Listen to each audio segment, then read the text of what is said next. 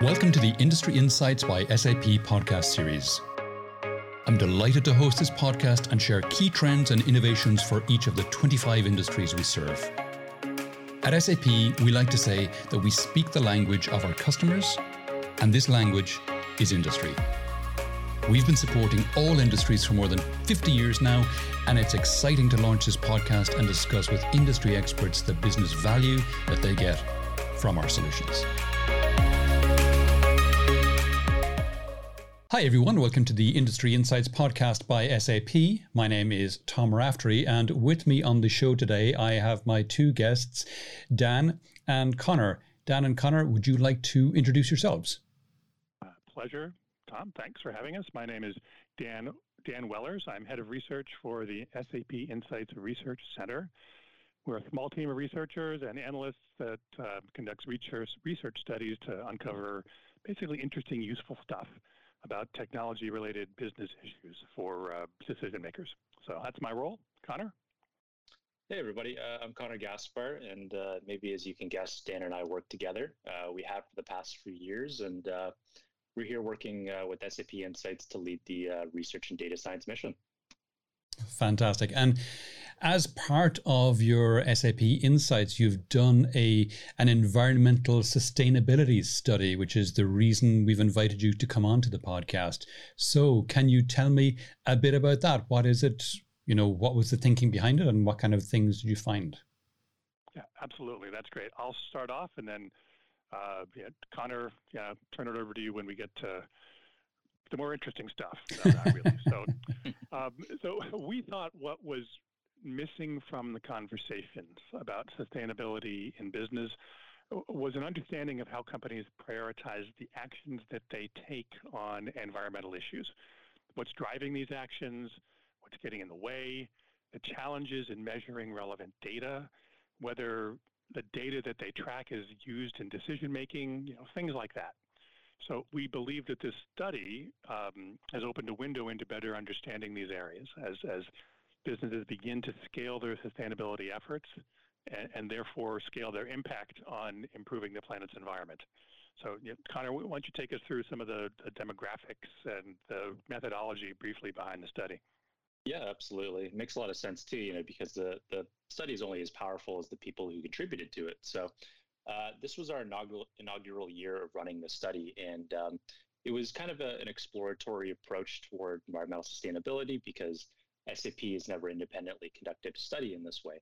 And the idea is that we wanted to kind of uncover a snapshot of the global state of affairs with respect to environmental sustainability. So the way in which we did this is we conducted an online survey, and this took place between November and December 2020. November 2020 and early 2021 in January. And we collected about 7,400 responses from across 19 different countries across 4 continents.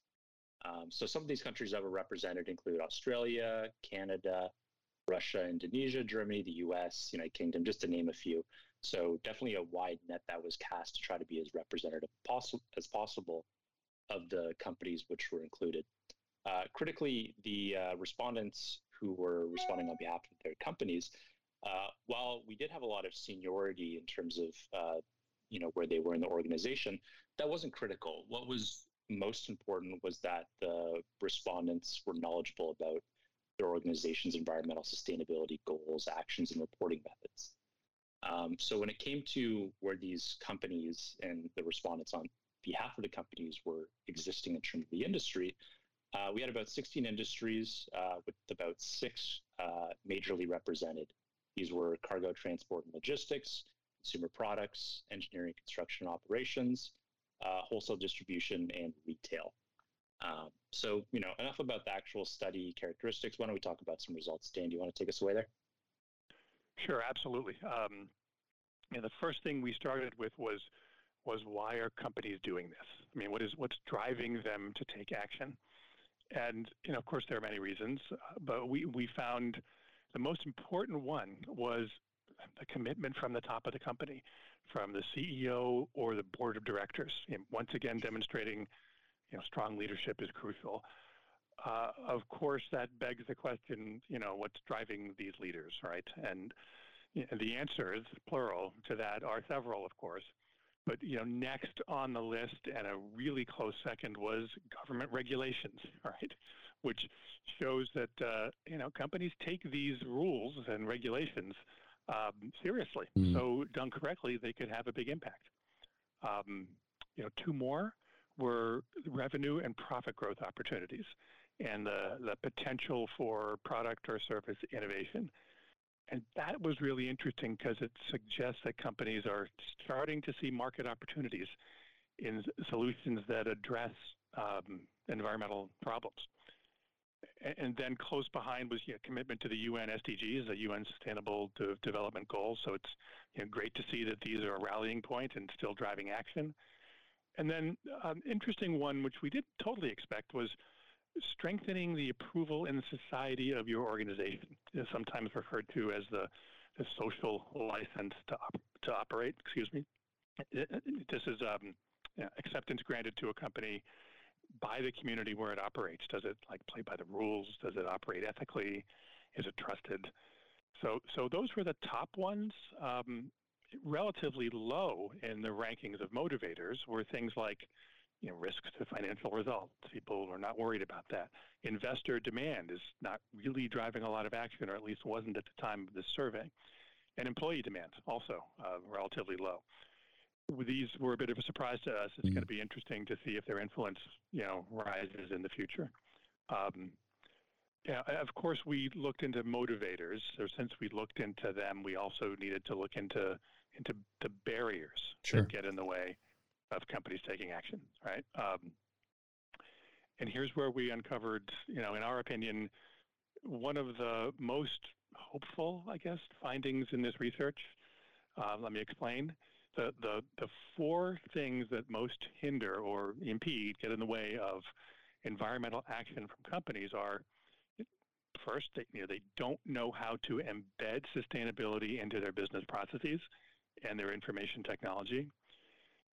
They're not clear on how any potential actions they could take align with their strategy.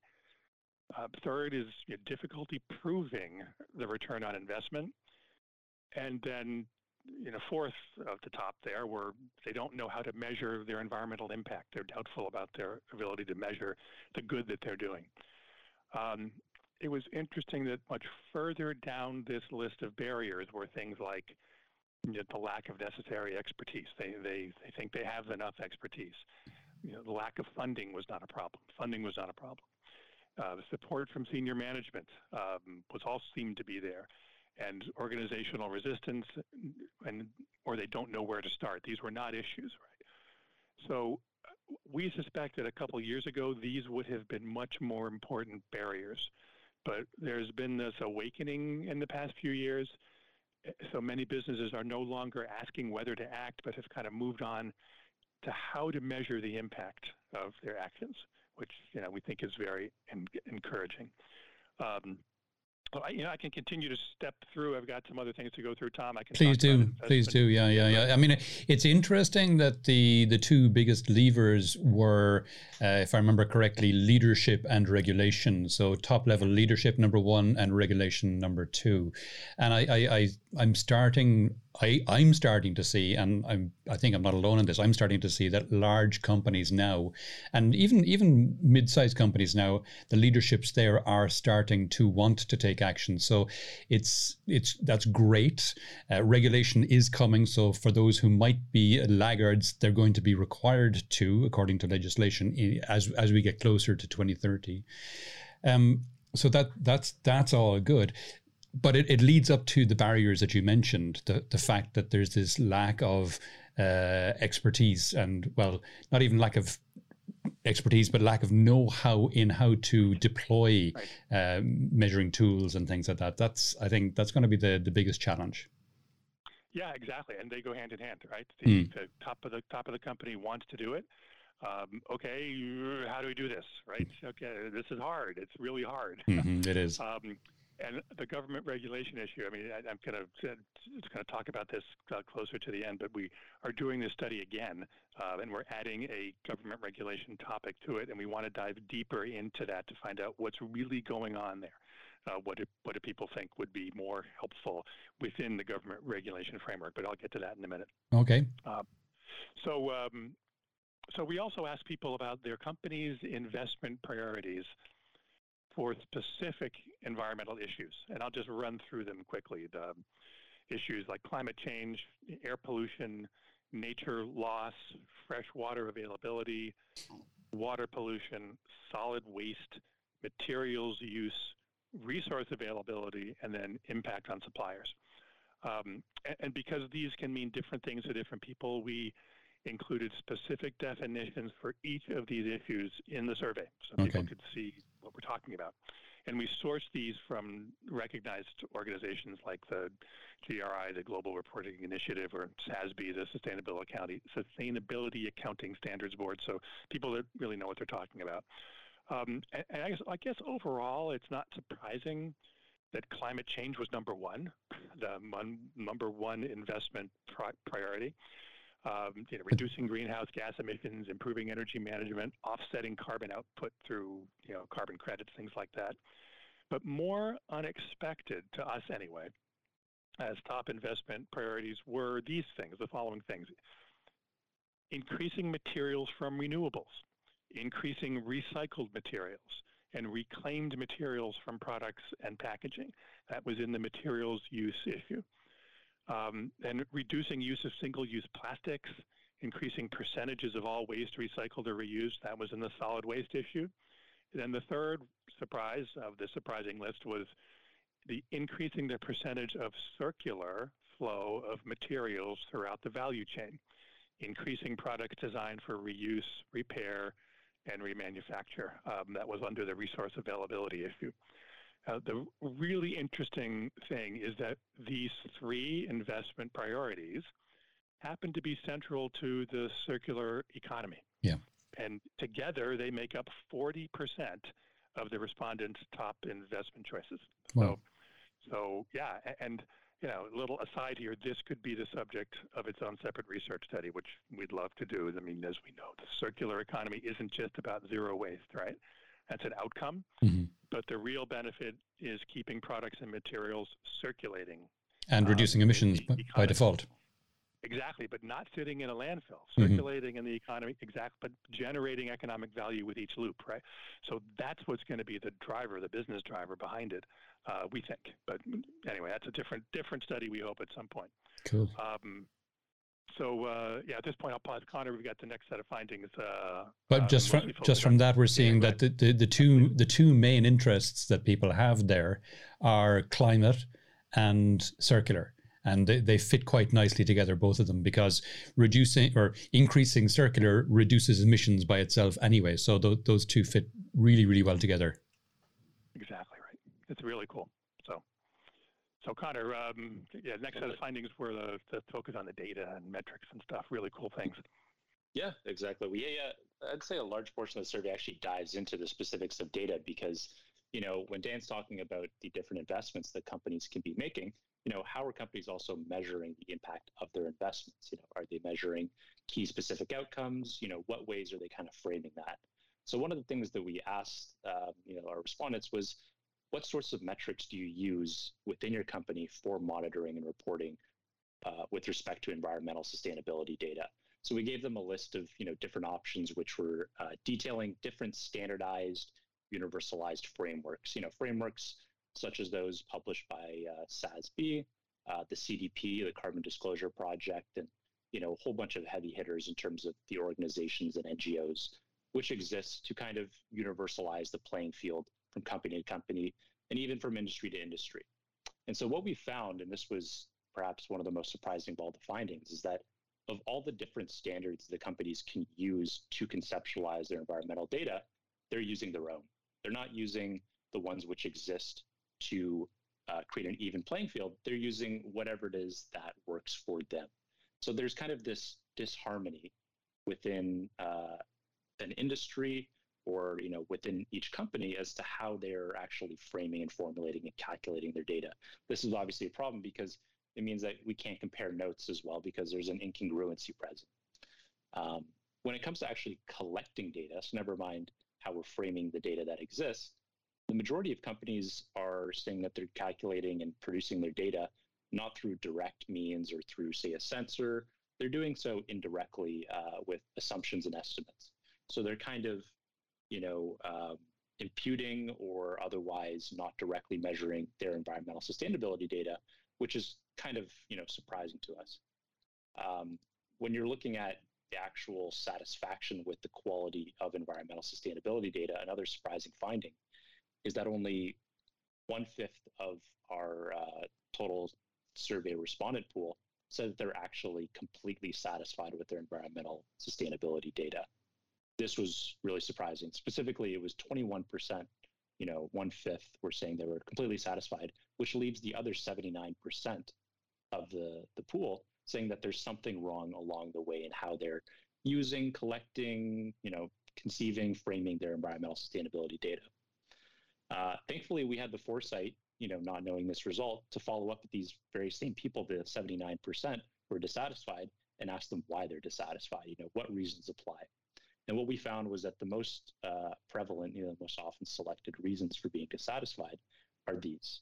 The first is that they feel that their data is out of scope or incomplete. So it's not quite meeting the needs that they have particularly. Another one is that they feel the data is out of date. It's no longer relevant due to data collection frequency issues. Maybe the data was collected 2 months ago, but here I am today needing to figure out how to act in this scenario right now in the very moment. And kind of related to this in some ways, but it was a distinct option, was that the data isn't accessible soon enough. This was another big reason why people were dissatisfied with their data. Maybe it wasn't being passed along to them, as quick as it could be, or it was a difficult procedure to even get it in the first place. And the fourth thing, which kind of harkens back to what I was talking about just a few minutes ago, was about this idea of how the data is collected. So people feel that there is a lack of transparency in the assumptions and estimates used to calculate the data in the first place. So what we're seeing as the most often means of data being collected is also, an underlying reason in why people are dissatisfied with the data in the first place. And, I guess it shouldn't be all too surprising, going to a bit more of an outcome at this stage, to hear that people aren't really integrating their environmental sustainability data to a strong degree in their day-to-day operational and strategic decision-making. We asked, companies to what extent they're integrating the data, and only 29% of the total sample was saying that they're doing so to a strong degree. So there's something, it all seems like kind of a chain of events, not necessarily, causal, but all these things are highly interrelated that kind of lead and are related to this, this lack of integration. And we have a whole bunch of other questions like this. I'll take a pause here before I hand it off to Dan, but so a lot just uncovered. Yeah, so they're not reporting to standards. If I can summarize, they're not reporting to standards, they're not happy with the data, and they're not getting it frequently enough. Yeah, those are all definitely key highlights. I mean, if they're not reporting to standards, it's hardly surprising that they're not satisfied with the data, and the fact that it's not real time is obviously why it's not timely. So the information needs to be near, if not real time. It needs to be to standards, to recognized standards, and then it can start to be deployed strategically. Is that probably the way to sum it up? I would say so, yeah. And we have a bit of a pet theory. I'm just going to air it out a little Sure. bit about the whole non-standards. It isn't necessarily that we feel that the standards aren't necessarily meeting organizations' use cases. It's that it also may be the fact that, as an organization evolves in terms of its sustainability investments and sustainability mission and objectives, the standards aren't necessarily encompassing enough for the organization. It doesn't match everything that they're measuring or that they're trying to do. So they need to evolve their kind of own customized ways of seeing their own data because they feel they're in these niche edge cases, right? So while, they might be using the standards to a high degree, there are always going to be these outliers in the organizations that just don't fit, a standard model per se. Okay, so that's probably, I'm going to speculate here, that's probably due to the immaturity of the space that we're talking about. Could be, yeah. And the other thing too is that what does it mean to have 10, 15 different standards, right? It's kind of an oxymoron in some ways, right? Yeah. Dan, were you going to come in there? Yeah. The standards, it's one of the fastest moving standards development. It's one of the fastest moving areas in this whole discussion right now. Even in the relatively short time since this survey, there have been tremendous strides by standards bodies to come together and try to standardize on something because they recognize that it's really not functional to have 15 or more different standards out there to the points Connor has made. So, and it's one of the things we're going to try to dive in a little deeper in wave 2 of this to see how much that's changed. And are these coalescing around a set of common things? And are companies, instead of creating their own, writing their own standards, which is the real surprise to us, writing their own frameworks, right? They weren't using industry standard ones. They were developing it themselves. Is that starting to tail off? And are people coalescing around a set of certain ones? And if so, which ones? So we hope we'll get underneath that. And when is that due? When are you going to start rolling that out, or have you put a time on it yet? Yeah, we will start rolling it out soon. I'm going to talk about in the next 2 weeks. We hope to get it out there. The survey is done. We're just going through some contractual stuff, but yeah, we will get it out. It's at the gate, and I'm going to talk about, when I summarize the final couple things about this study, I want to talk about some of the issues and topics that we're adding to Wave 2 also. So can I dive in? Sure, please do. Okay, great. So there are 3 final last findings of note for these research results that I want to go through. The first is all about the environmental sustainability's effect on profit and competitiveness, right? So 80% of the respondents see a positive relationship between environmental sustainability and companies' long-term profitability, and 71% see that same relationship, positive relationship, between environmental sustainability and long-term competitiveness. So we asked it both ways, but it's very hopeful, very positive. People are really beginning to see that this is long-term customer success, or long-term company success, customer also, is really important for this. The second issue is the financial materiality of environmental issues. As another way to gauge if companies think about sustainability as a business issue, we asked, how long do you think it will be before environmental issues become material to business results? And the definitions, there are several, and it's evolving, but basically it's something is material if it is reasonably likely to impact the financial condition or operating performance, right? So 17% of all respondents believe that environmental issues are material now to their business. 22% believe that these issues will be material in 1 to 5 years. And 61% believe that they will be material, environmental issues will be material 5 years or more from now. So that's disappointing. Essentially, yeah, it was like, okay, these are the nevers, right? And the majority, 83% of respondents saw materiality of environmental issues as a future condition. Now we know that it really is now. It's material now, whether they know it or not. But that was a little disappointing. But it was interesting that when we compared the 17% that said environmental issues are material now to everybody else, we saw they have fewer barriers to taking action. They consider sustainability a higher investment priority. They use data in more decisions. You see where I'm going, right? They're more satisfied with the quality of the data. They see a stronger relationship between sustainability and profitability and competitiveness, right? So be like those people, right? There.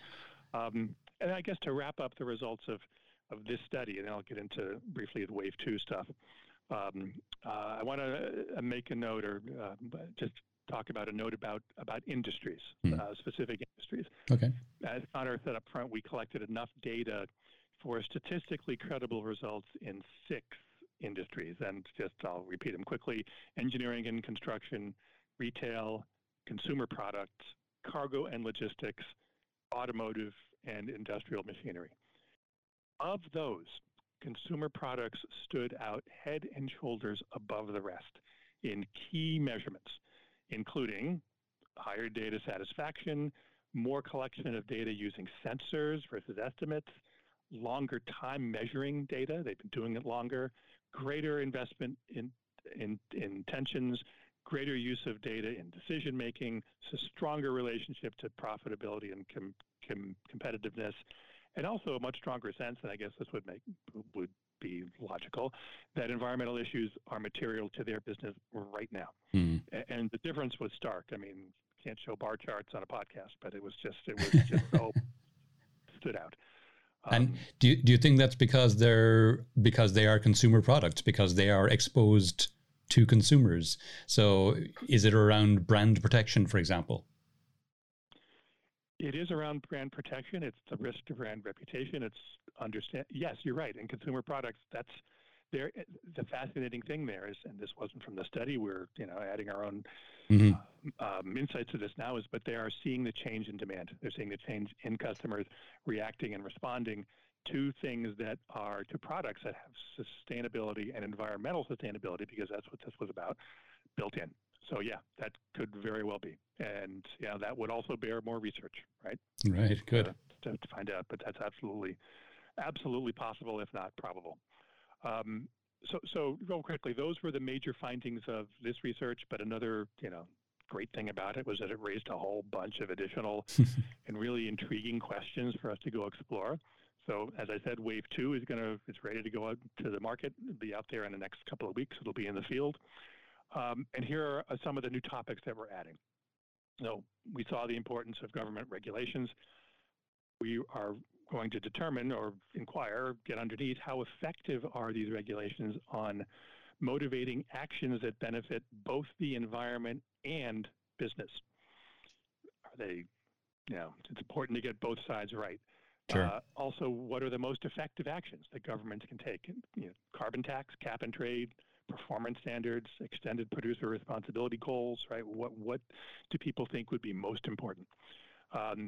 Also, another topic, what climate impacts are organizations already experiencing? Scarcity of resources, facilities damage, workforce disruptions, supply chain disruptions, yes. Employees' stress or anxiety, right? What are you feeling now? What's already in your top of mind? We talked about decision making and using environmental sustainability data, the metrics in decision making, and we basically asked yes or no, are you or aren't you? Well, we want to get underneath that with, okay, what kinds of decisions are you using them for? Is it about supplier choices? Is it about material choices? Is it mergers and acquisitions? Is it new products? Is it capital or other investments? And also, importantly, how helpful are those metrics for making those decisions? We also want to dive into more understanding of supply chains and how much visibility companies have into their extended supply chains, environmental sustainability goals and metrics. How much influence do they have over their suppliers' progress, right? And any barriers that exist to tracking and reducing impact across their extended supply chains. We want to tease out also if organizations belong to industry consortiums or coalitions that work together toward sustainability objectives, because we need to work together. And then finally, to what extent would business financial stakeholders be tolerant of deferred or reduced profitability in pursuit of their organization's goals, right? How much leeway do you think your financial stakeholders are going to give you in terms of reducing the standard traditional financial metrics of success? So we want to get underneath that as well. So anyway, that's a wrap on the environmental sustainability research for now. I'll stop there and pause for a second. Okay. I think this is basically what we wanted to bring out.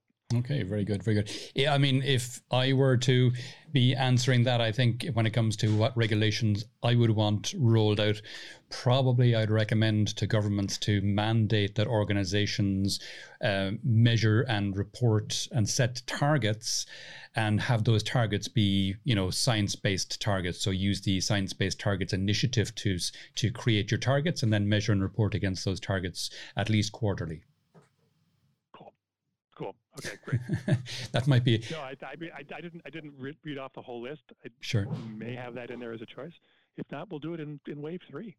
Hey, it's not too late for wave 2. Okay. Well, that's true. You're right. Right. You're Super. right. We could add it in. You're right. It hasn't been stamped out just yet. All right. Yeah, there we go. So I might have had an impact. Nice. Any further findings from this that you want to talk about before we wrap up? We do have a rather recent study. I know it's not central to the project we've been talking about today. Oh, great! But if we have a few minutes, maybe I can talk about our what we've dubbed our senior executive priority study. Is that okay? Please do. Okay, great. So this is actually the largest study that SAP or SAP Insights has ever independently conducted to date. So where the environmental sustainability study was 7,000 respondents, this is 11,278 respondents. Wow. And not just any respondents, these are senior executives. We have more countries, 41 countries relative to, I think, 19 previously, and 28 industries as opposed to, I think it was 18 or 19 industries. I'm losing track of the numbers. But this was a very recent study. I mean, it's mid-February right now, and this study I'm talking about now was conducted in September to December of 2021. So just 2.5 months ago. The respondents who we had in the survey, as the title suggests, had a high level of responsibility and oversight in their individual lines of business, and they had roles from director to C-suite, from director to C-suite. And the idea of this research was kind of to examine how leaders are steering their businesses in the face of unprecedented global challenges. So, some characteristics of businesses and business models are always going to remain unchanged, but, for instance, companies still need to maximize revenue, increase efficiency, reduce risk. But how are these pillars or priorities being approached in light of the great shifts that have kind of took place in the last, 2-ish years with respect to all the turmoil that, it's been globally unfolding? So what we found was that, across revenue growth and efficiency, in terms of revenue growth, what really stood out in terms of environmental sustainability is that businesses are just as likely to say that product sustainability improvements are a means to grow their revenue as they are to say other items, more traditional items, such as introducing new products and services, improving the customer experience, or other traditional revenue drivers that kind of sit in that same space. So we kind of have this, maybe call it a new entrant in some ways, that is seen on par in terms of the importance as a means to grow revenue. This was really surprising to us, a completely unexpected finding. This isn't a survey about sustainability and there, sustainability pops up. And the other thing I'll mention about this study is in the pillar of efficiency. So while the number one action to improve efficiency, unsurprisingly, is improving spending and cost control, number two was about making these operational processes more sustainable, right? And I think this is really contextualized by what was the number 3 item, which is improving automation in these very same processes. So, beneath cost and spend control and above automation. This was, I think the order really speaks for itself. There's something that you wouldn't expect it to be nestled in between. So just as it has for revenue, sustainability has joined the ranks in terms of the top methods for improving and driving efficiency. And thus, sustainability is a driver, both revenue and efficiency, clearly a booster and not really a detriment to the bottom line as it's been seen historically. So if I had to tease just one thing, that's our latest study, very forthcoming. Tremendous. Fascinating stuff.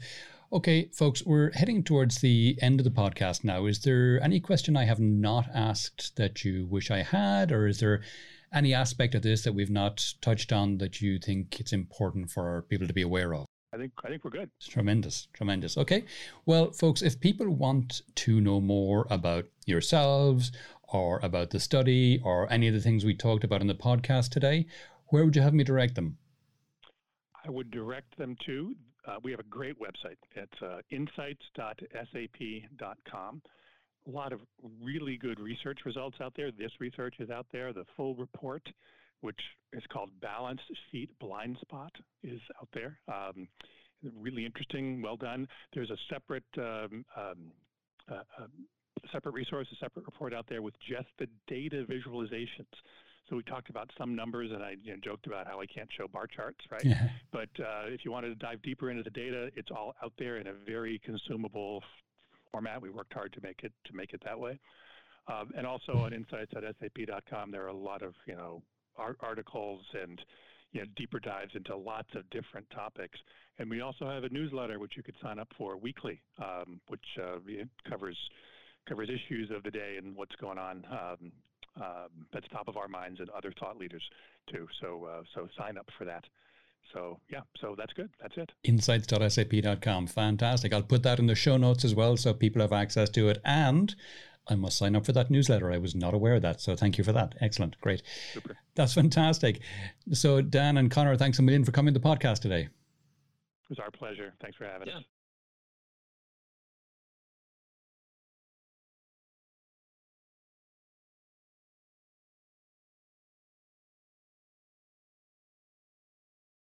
Thank you for listening to the Industry Insights by SAP podcast.